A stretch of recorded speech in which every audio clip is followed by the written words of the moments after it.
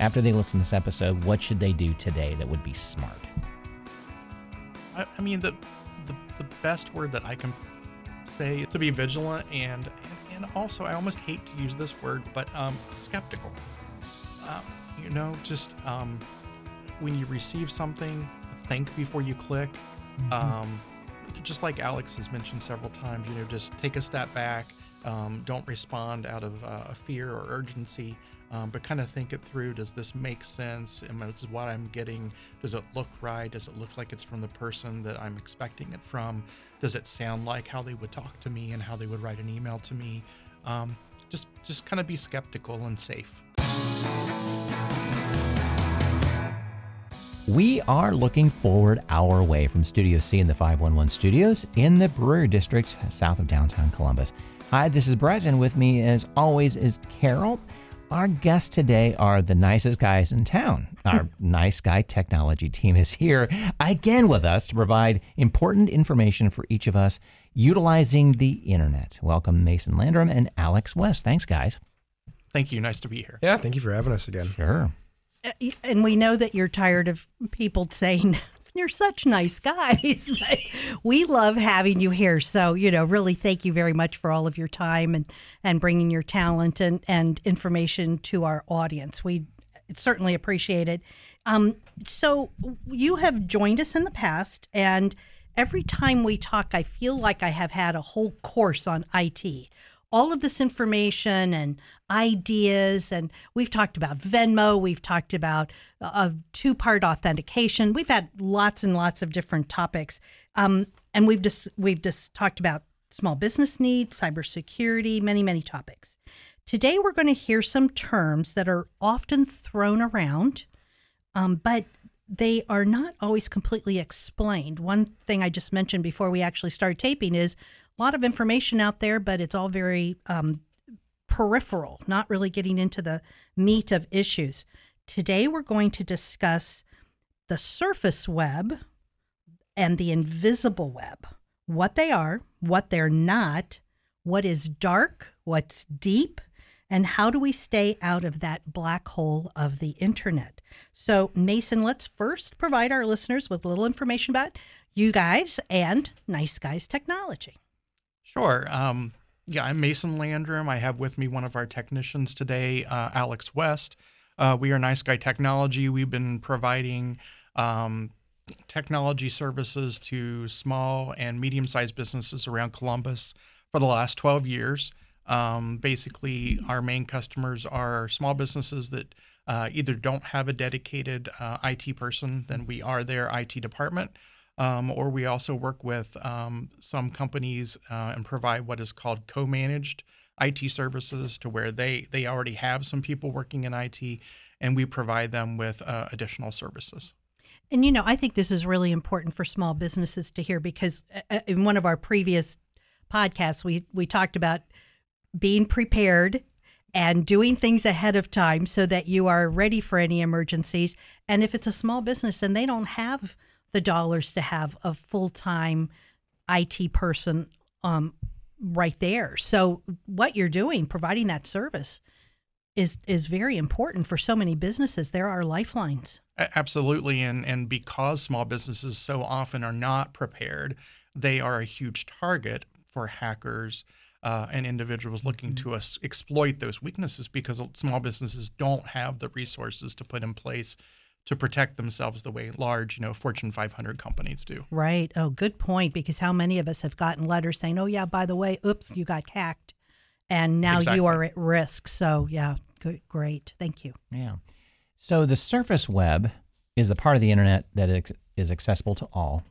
When we think of using a URL to find it, searchable on all the search engines, usually what we're looking at every day, like local news, sports, listening to podcasts, TV, that kind of stuff. However, as you've commented, it's only 5% of the actual internet. So let's take a look at the term deep web. What we actually utilize a portion of the deep web for positive tasks like reaching databases we need, emails, HIPAA and medical information, legal filings, banking, educational tasks. Talk about the creation of that deep web and how passwords and security walls protect it and us. think of the web as an iceberg, and how when you see an iceberg in the ocean, only a small portion of that iceberg is outside the water. That is the surface web that you just mentioned, that little 5%. So everything else that is on the internet is in the deep web and the dark web area. Just like you mentioned, though, just because they call it the dark web doesn't mean it's, everything that's happening in it are negative things. The dark web is just that area where a lot of businesses have like you said, their databases and the information that we use a lot for research. That's just not the entertainment area, I guess you would say, of the web that is part of the surface web. Although it is absolutely necessary. That's often, though, in that dark web area that you find those websites that you access through multi-factor authentication, like your banking website. Whenever you log into your banking website, right, you're providing a password, a login and a password, as well as a two-factor authentication through your phone. So most of what is in the dark web area, in the deep web area, is still protected and is absolutely necessary to our day-to-day functioning in society. Right. It's not sinister. Absolutely. When you hear dark web, you hear it's so sinister, even deep web. Yeah. It sounds like everything is illegal, and it's not. Right. And that's just, the dark web represents another 5%. So the majority, a lot of the portion that we use on a regular basis that is essential to our day-to-day processes of banking and finance and all that is in that 90% area of that deep web. Okay. So then what we're really talking about in terms of the dark web, that's where all the headlines are, where people are out there hacking away. That's what contains information that it's not only harmful but damaging personal security, identity, that sort of thing. But there are some functions that must be kept away from the surface web, such as anonymity of abuse victims in the legal system or whistleblowers. But the predominant use of the dark web is for hiding, creating, distributing malicious software, and hacking. Tell us about that dark web and some of the examples you've seen of the destruction. So that's mainly when, like, if you have a breach that occurs, you're going to be getting the username and passwords of people that are, the Twitter breach, the Target breach, or anything like that. And then people will be distributing those passwords to kind of the highest bidder, just in eBay, but for purchasing people's information and all their security. But it's less of like no one's just going to kind of stumble into the dark web on themselves. To even use it, you have to use something that's called a Tor browser. So you'd have to download a piece of software that's not easily found. It's not just like Google Chrome where you can be like, how do I download this? But it is where all the kind of exchanges go down and where that back and forth goes between for getting those kind of illicit materials. Yeah. So what are have your clients called you and said, I've been hacked, and have you found this going on where people are getting into their systems by these sinister means? Luckily, the worst that we have had happen is an email has been hacked. Right. Someone discovered a password, was able to get into a client's email. But luckily, that's the worst that has happened for any of our clients. So we haven't had anyone that was hacked.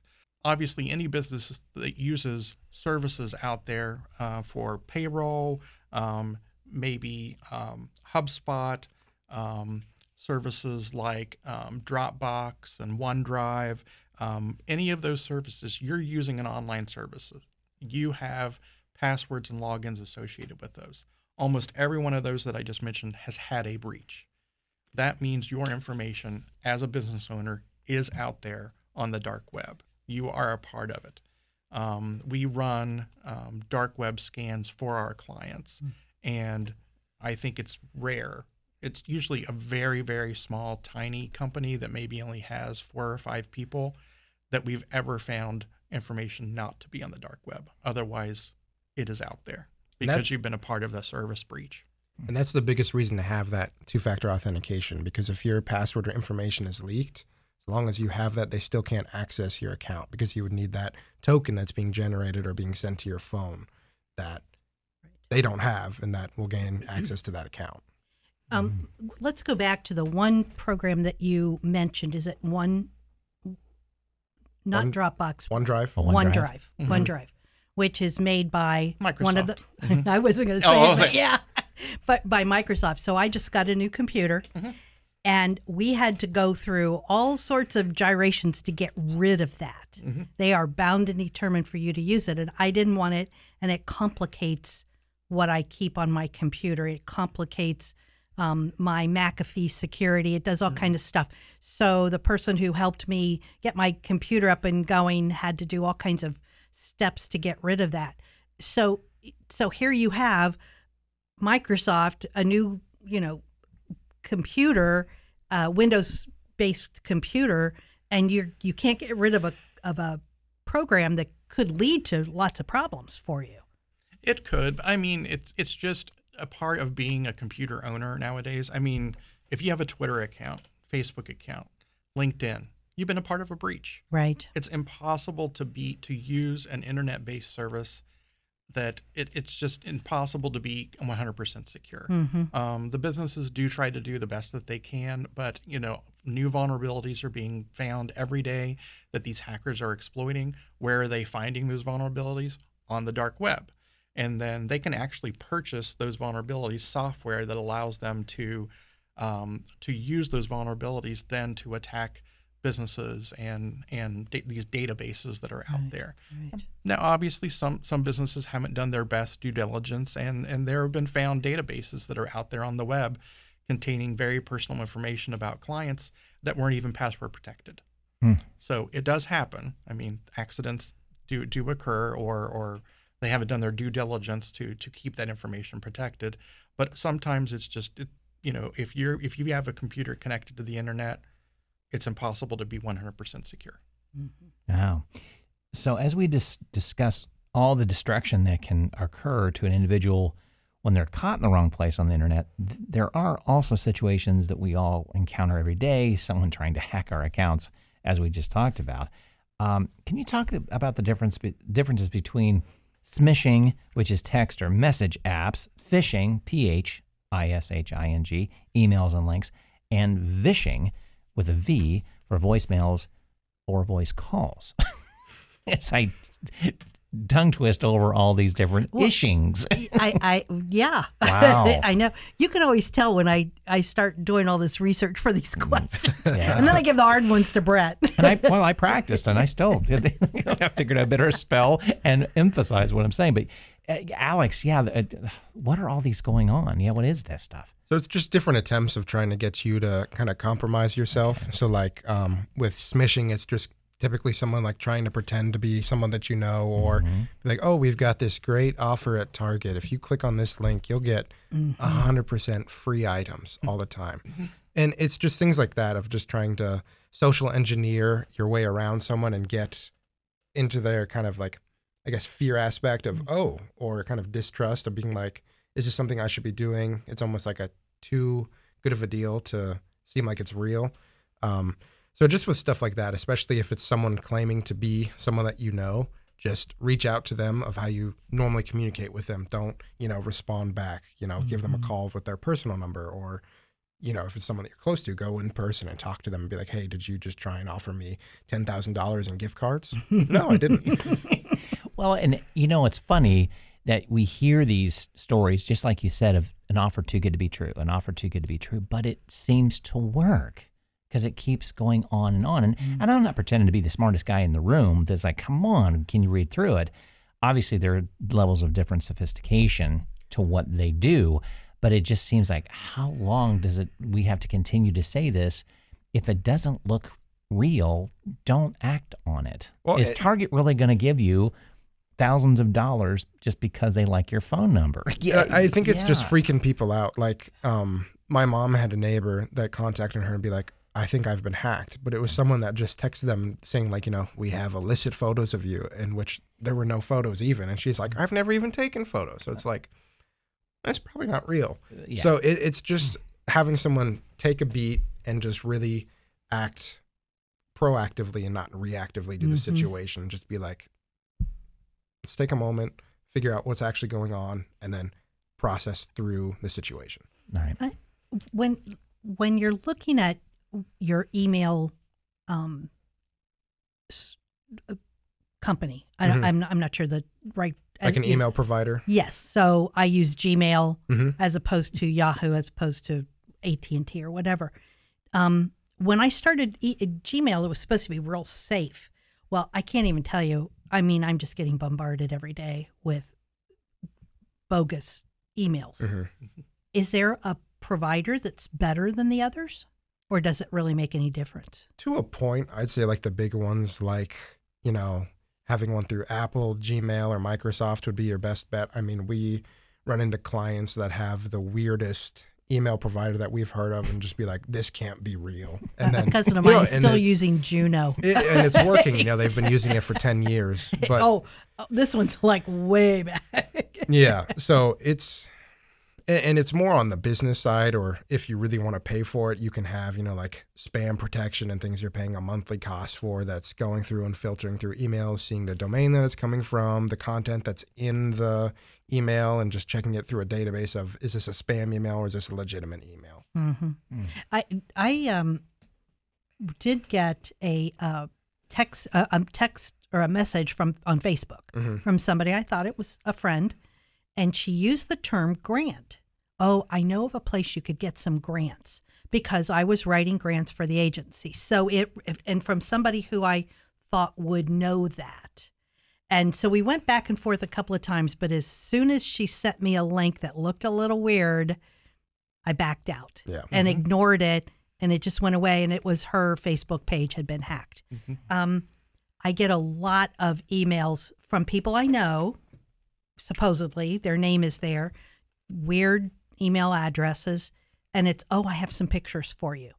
And a couple might be people that I would expect to send me pictures, all the others would not be. They have checked their emails. They have done everything they can to fix their email system, but their names keep coming up. That's kind of like that spoofing aspect for phishing. So like you can, the best thing for businesses to do is like, that's kind of what happened with our situation that happened, is that someone purchased a domain that was one letter off of what their actual domain is. So unless you're looking really carefully, you're not going to notice that it's the incorrect domain.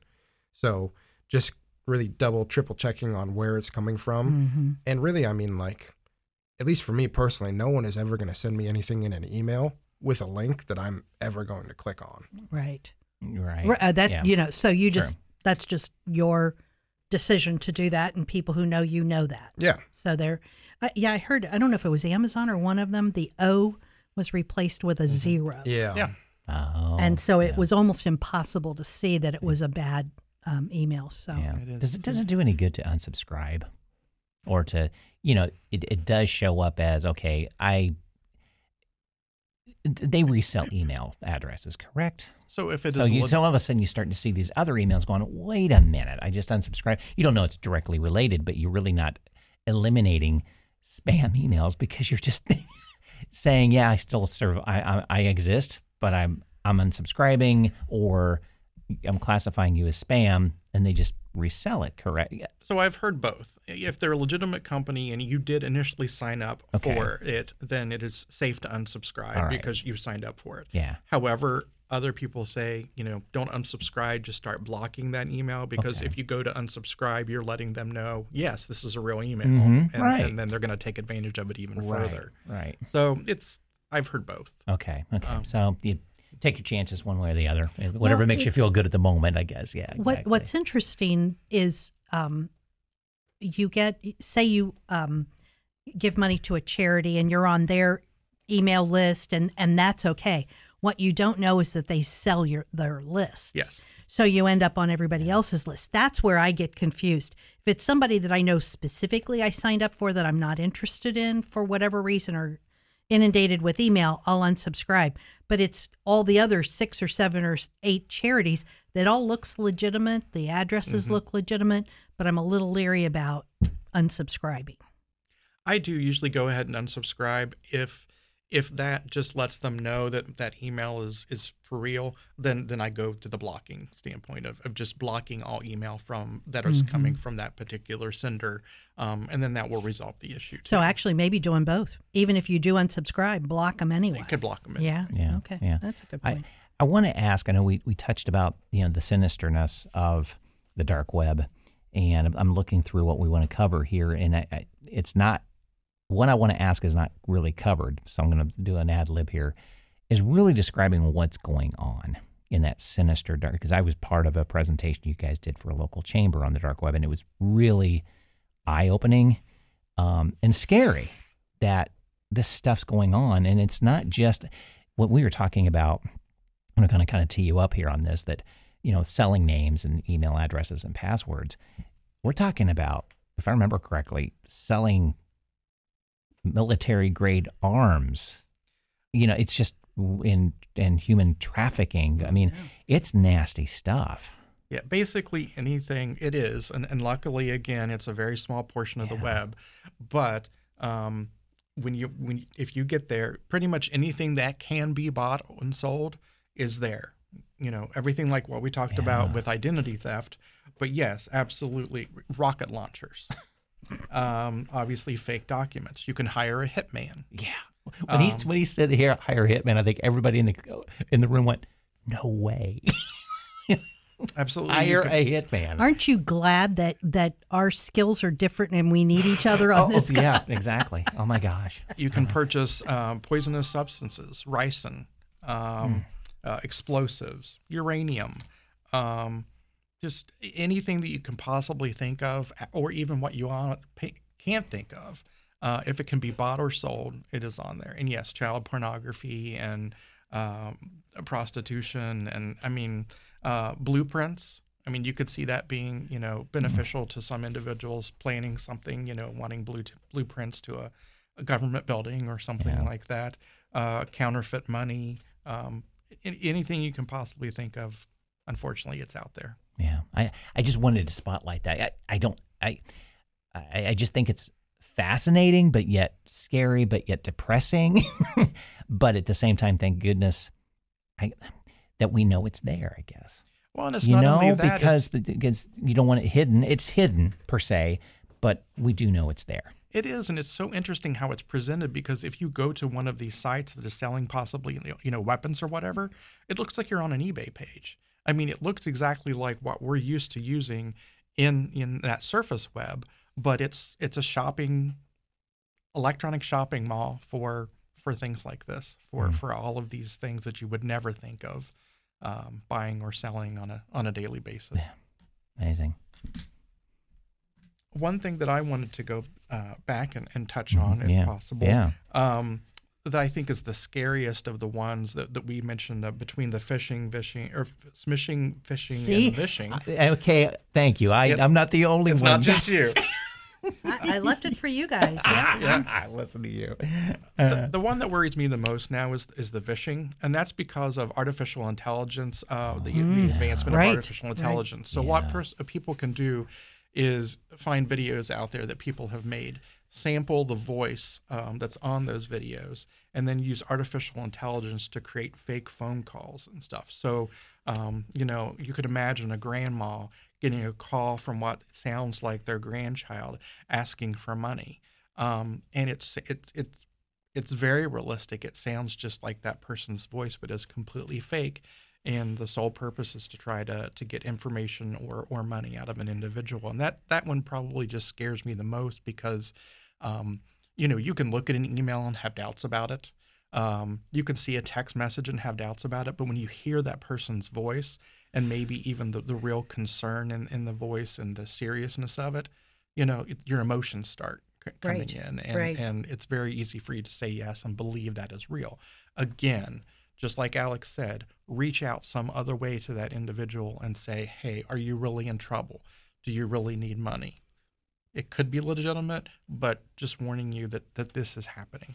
Yeah. We had a discussion with someone on scams against seniors, and that topic came up. And if I remember correctly, a couple of things they said: if you have an older relative and you're afraid that something like that could happen, because they're vulnerable to not let their phone take voicemail messages, Yes. and also Yes. get caller ID and train them to not pick up the phone unless they can identify who it is. Mhm. So that Which, thank goodness, there are some simple answers. and also Solutions, I right. should say, to help you out at least. Yeah. and the family have a password, a word that they would recognize, so that if you get a phone call and you say, now, what's the family word, and they can't give it to you, then That's a that's great idea. I remember doing that with my son when we were when he was little, to say, if we ever send somebody else to pick you up from anywhere, this is the code word. If they don't know the code word, you don't go with them. Right. Yeah. Yeah. And that's Yeah, an so- excellent way to do that. Yeah, so and it's not just for older adults. Good point. It could be for children too, because they're all on phones now.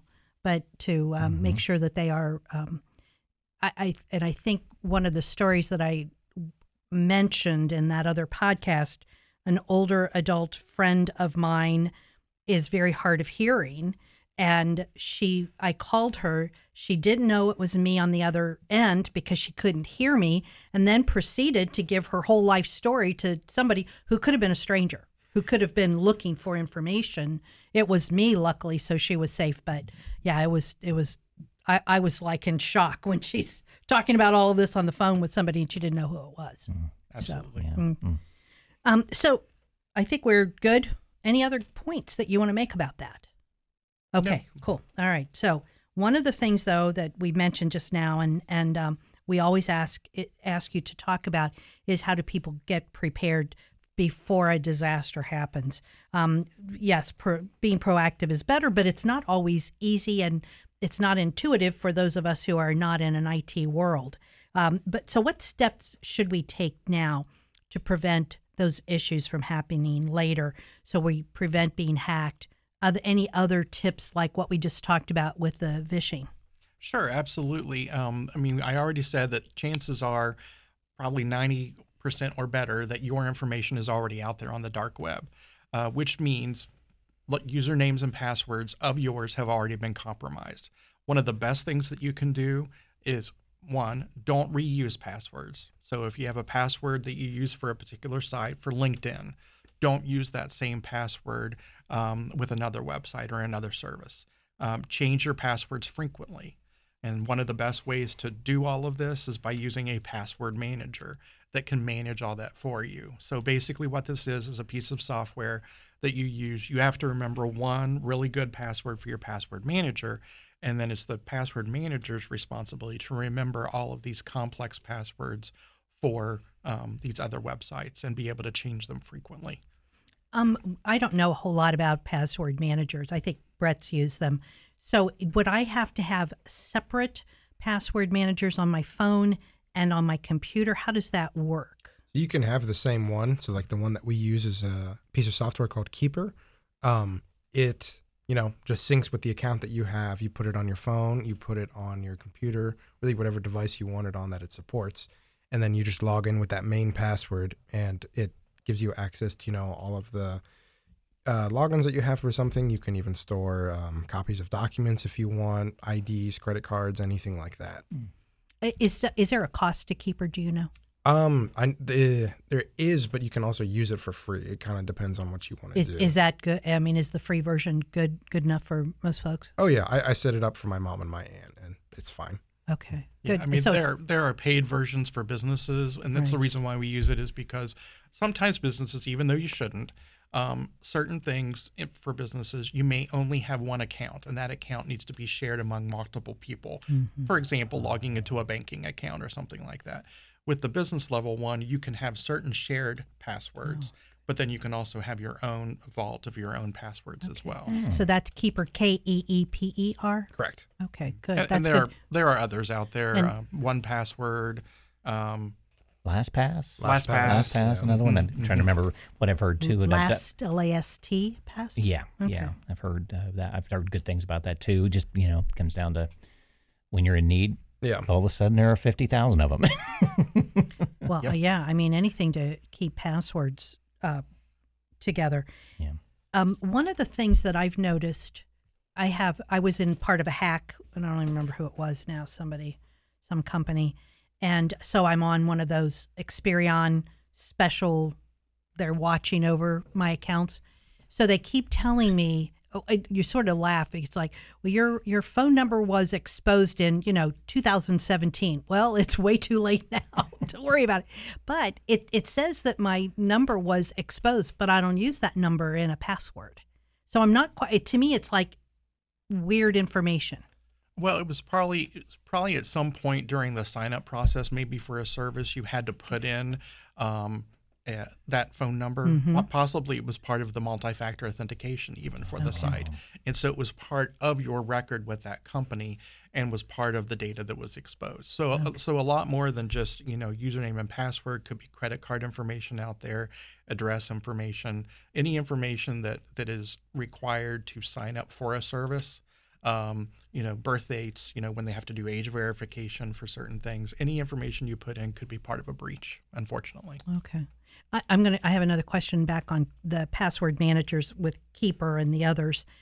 Do they create the passwords, or are you feeding in the passwords that you already have with different accounts? You can choose. With Keeper, there's like a little dice icon. So you can click on it and just randomize the password and you can keep changing it.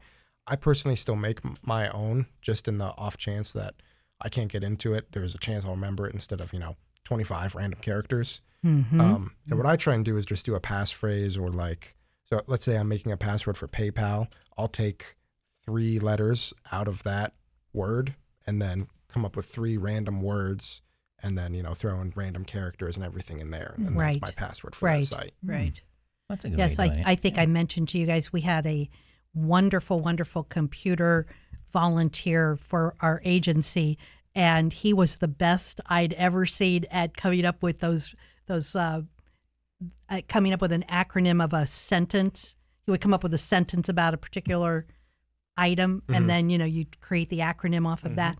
He was wonderful at that, and I was in awe. I guess you could look at it as just have fun. Yeah. Just take some time, and because you're always going to have to worry about this, and it has to be done. So why not be creative? Yep, and just play with absolutely, it. That's true. and throw in special characters, hash sign, question mark, exclamation point, @ sign. Most websites can handle those. Yeah. Why is that so tricky? Why is the special signs such a thing to use? Because most people tend to use words. Okay. So okay. by throwing, even using the @ symbol in place of the letter A, or a 5 instead of an S, Yeah. it looks the same, but it just throws it off, Yeah. so you're not just guessing random words out of the dictionary. I'm surprised it's still a thing. I figured by now the evil ones have figured out that, okay, most people are changing certain things and they've got to figure out what their algorithm, how to break in. But yeah, I'm glad it's not. That's a good thing, Yeah. It is really interesting. I can't remember the name of the website, but there is a website out there that you can go to that you can type in the password you want to use, and it will generate for you how long it should take for something for that password to get cracked or to get That's hacked. nice.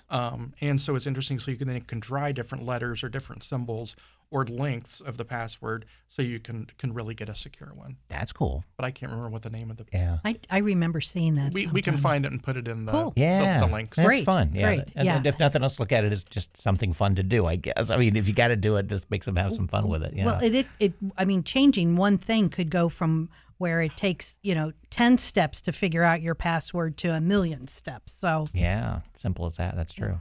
Well, it seems that our older adults are even more vulnerable to cyber attacks. As they didn't grow up with the technology, they may not be aware of all the issues at stake.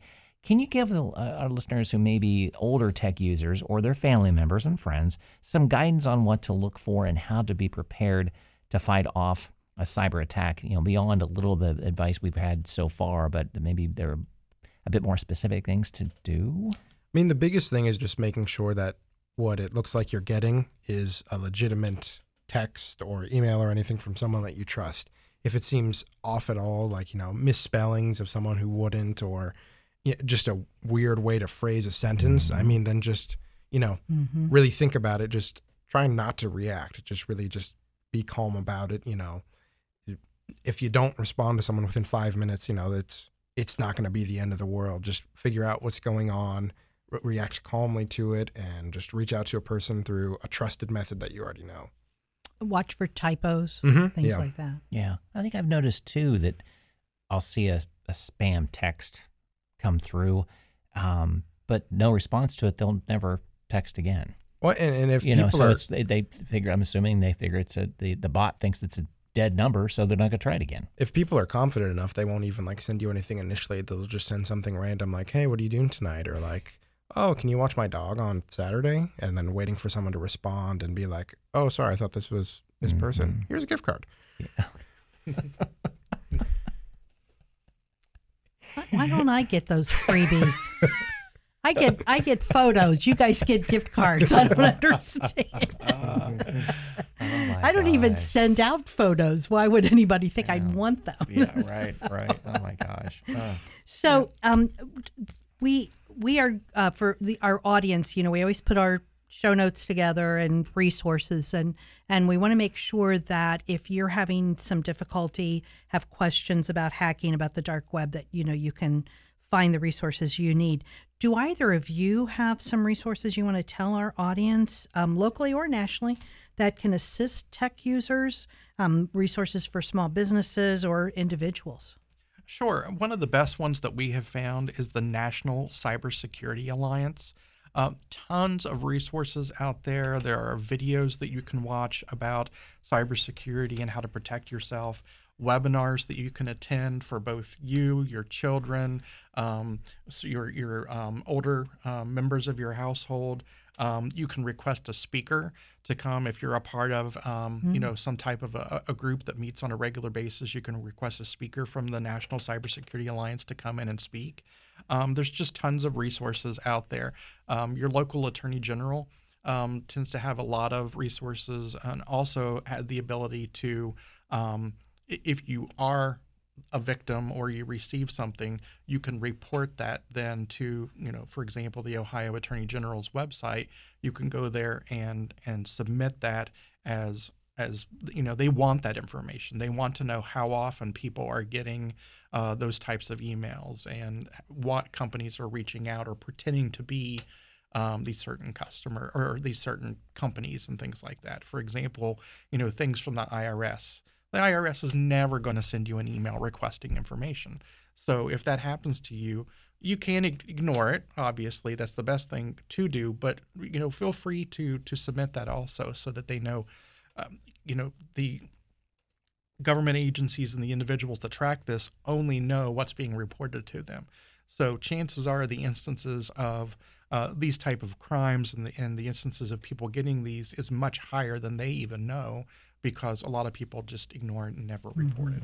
Well, we always ask our guests if they have any last words of wisdom they'd like to add. Do you have any other suggestions or advice for our listeners? Maybe we didn't touch on today that just kind of popped in your mind, or just that you definitely want to let loose on that, be sure to do. Let's just say do today. After they listen to this episode, what should they do today that would be smart? I mean, the best word that I can say to be vigilant and also, I almost hate to use this word, but skeptical. When you receive something, think before you click. Just like Alex has mentioned several times, just take a step back. Don't respond out of fear or urgency, but kind of think it through. Does this make sense? Is what I'm getting, does it look right? Does it look like it's from the person that I'm expecting it from? Does it sound like how they would talk to me and how they would write an email to me? Just kind of be skeptical and safe. Right. And typically in most of these situations, like he was saying, just really look for if it's anything urgent or like, this needs to be done in 10 minutes or your account will be deleted. And no company's ever going to send you that. So if it's something that's really claiming that the worst thing that could possibly happen is going to happen, probably don't believe it. Good advice. Very good advice, especially when individuals get a phone call from their granddaughter and then they suddenly realize they don't have a granddaughter. It just, you want to think twice before you just click, right? So good. Thank you so much. I want to thank our Nice Guy technology experts, Mason Landrum and Alex West for joining us today. Listeners, thank you for joining us. And do not forget to check our show notes on the website for contact information for the Nice Guy team, as well as the resources that we've talked about today. You can find all of this information on our website at lookingforwardourway.com. We're looking forward to hearing your feedback on this and any of our podcast episodes.